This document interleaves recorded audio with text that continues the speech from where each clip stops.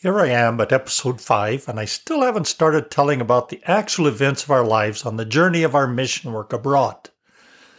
The previous episodes were about how God prepared us spiritually for the call, and as I pointed out, every journey we make, every task we take on actually starts with the preparations. But the question arises, when did we actually begin our mission work? We arrived in Brazil on March 23, 1972, and our definitive departure from Madeira, Portugal was December 5th, 2016. That's almost 45 years later. I think it's normal to include furloughs back in the States in counting time spent on the foreign mission field, and depending on the sending missionary society or mission board, those furloughs may be 1 year in the U.S. after 3 years on the foreign field, or perhaps 1 year every 5 years. But like almost everything else about our missionary experiences, we didn't fit the pattern. There was no supervising mission board that determined where we were to work or that scheduled our comings and goings between the U.S. and the mission field.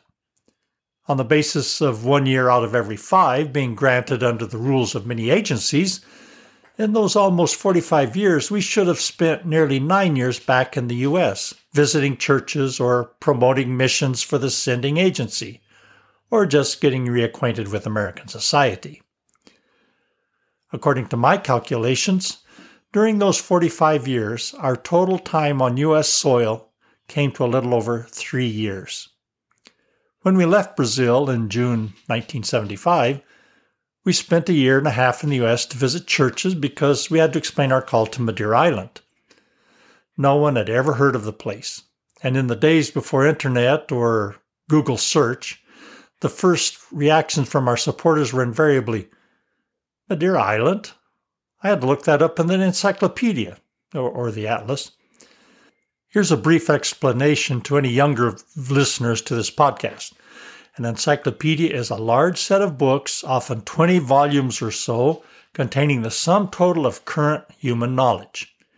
Every year, our Encyclopedia Americana would publish a large volume to update new knowledge acquired since the last edition.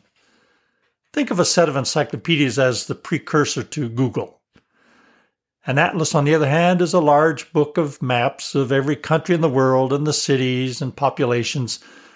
I guess it could be compared to Google Maps, but without street views. In that 1.5 years, we were also waiting for our visas from the Portuguese consulate. But after getting to the island in December 1976, our next trip to the U.S. was 3.5 years later in 1980. We stayed 3 months in the States that time. Those 3 months were the longest period of time we ever spent in the U.S. at one time. It was 1985, another 5 years later, before I was back in the States, and that time we stayed only 2 months. Then there was a trip in 1988 for Rachel's and Rick's high school graduations, and then 2 years in a row after that because of Jeff's high school graduation in 1992 and Rachel's and Rick's weddings a month apart in 1993. Those 2 back-to-back trips nearly bankrupted us, and there was 1 year that our bank balance resembled the winter weather reports we see on TV. Anytime the balance got above zero, it would quickly plunge into negative numbers again. The financial winter of 1996 was long and dark, and there was no spring or summer that year. We always had enough, but we learned firsthand how little it took to have enough. After another year or so, we recovered the credit rating we had completely lost, and after Joy left for college in the U.S. in 1998, as empty nesters, we were eventually able to travel more frequently since we only had to buy 2 tickets, not 3, 4, or 6. But even then, because there was no local leadership in the church, we could never be gone more than 2 months at most. But it was usually 1 month or less. Whenever we left the island, it was more of a vacation than a furlough, and a sabbatical? Perish the thought. With that bit of background, we tackle the question of just when did our missionary experience begin? I'm going to arbitrarily decree the official start date as being January 1st, 1971. Anything prior to that in 1970 would be year -1. After that date, 1971, is year 1, and so on. Until a baby has reached its first birthday, its age is given in months, but those months are in its first year of life. And its first birthday actually starts its second year of life. Abby sometimes doesn't agree with the way I count. I just turned 76, so I'm now in my 77th year. But she thinks that if I say it that way, it makes me older. That would be just like a person saying they just turned 39 on their birthday and repeating it every year for 10 years in a row keeps them from getting older. Where were we in year -1? We were in Madison, Wisconsin, where I had been working as a land surveyor after graduating from John Brown University in Arkansas in 1968. I majored in biblical studies, but my minor was in building construction. And I took a course in land surveying, and I worked for the professor part-time while I was a student. I mentioned in a previous episode that I felt so intensely the call to the mission field in Brazil that I was ready to drop out during my third year of studies and get on the job. But missionary Steve Montgomery advised me to stick it out and finish my course, and I did. Abby and I were married before the start of my junior year, and when I graduated in May 1968, Rachel was 5 months old. We went to Madison because Abby's oldest sister lived there, and I was able to find a job in a surveying firm. I started by working in the field, but by 1970, I had been promoted, quote unquote, to doing calculations based on the survey field notes and then drafting plat maps in the office. I eventually got $3.40 an hour, and I enjoyed the work. I accepted my being there as God's will. I even pondered whether I should study to take the state exam to get my own license as surveyor. Brazil was no longer at the forefront of my plans. By this time, we had 2 children, as Rick was born during our time in Wisconsin, and consequently that changed our outlook on life. I've noted that God isn't ready to send us to serve Him somewhere else until we're satisfied in serving Him where we are.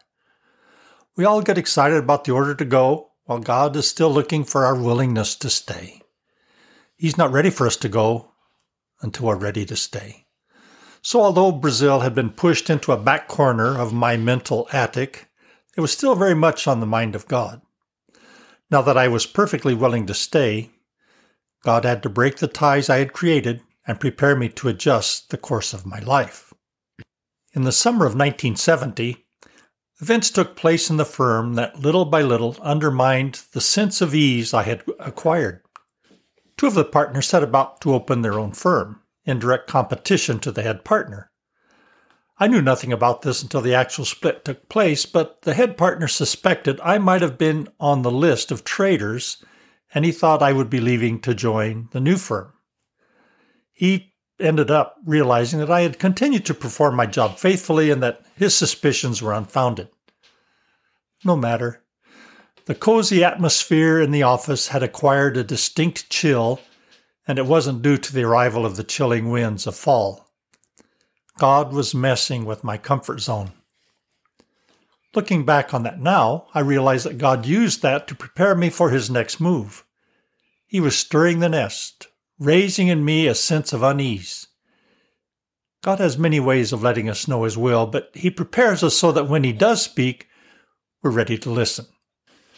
It was in October, during this phase when the status quo of my life was being upset in the workplace, that I got a newsletter from missionary Steve Montgomery, and at the end of which he penned the words, "How are your plans for Brazil coming along?" I immediately recognized those words as God's signal. The time had come. This was it.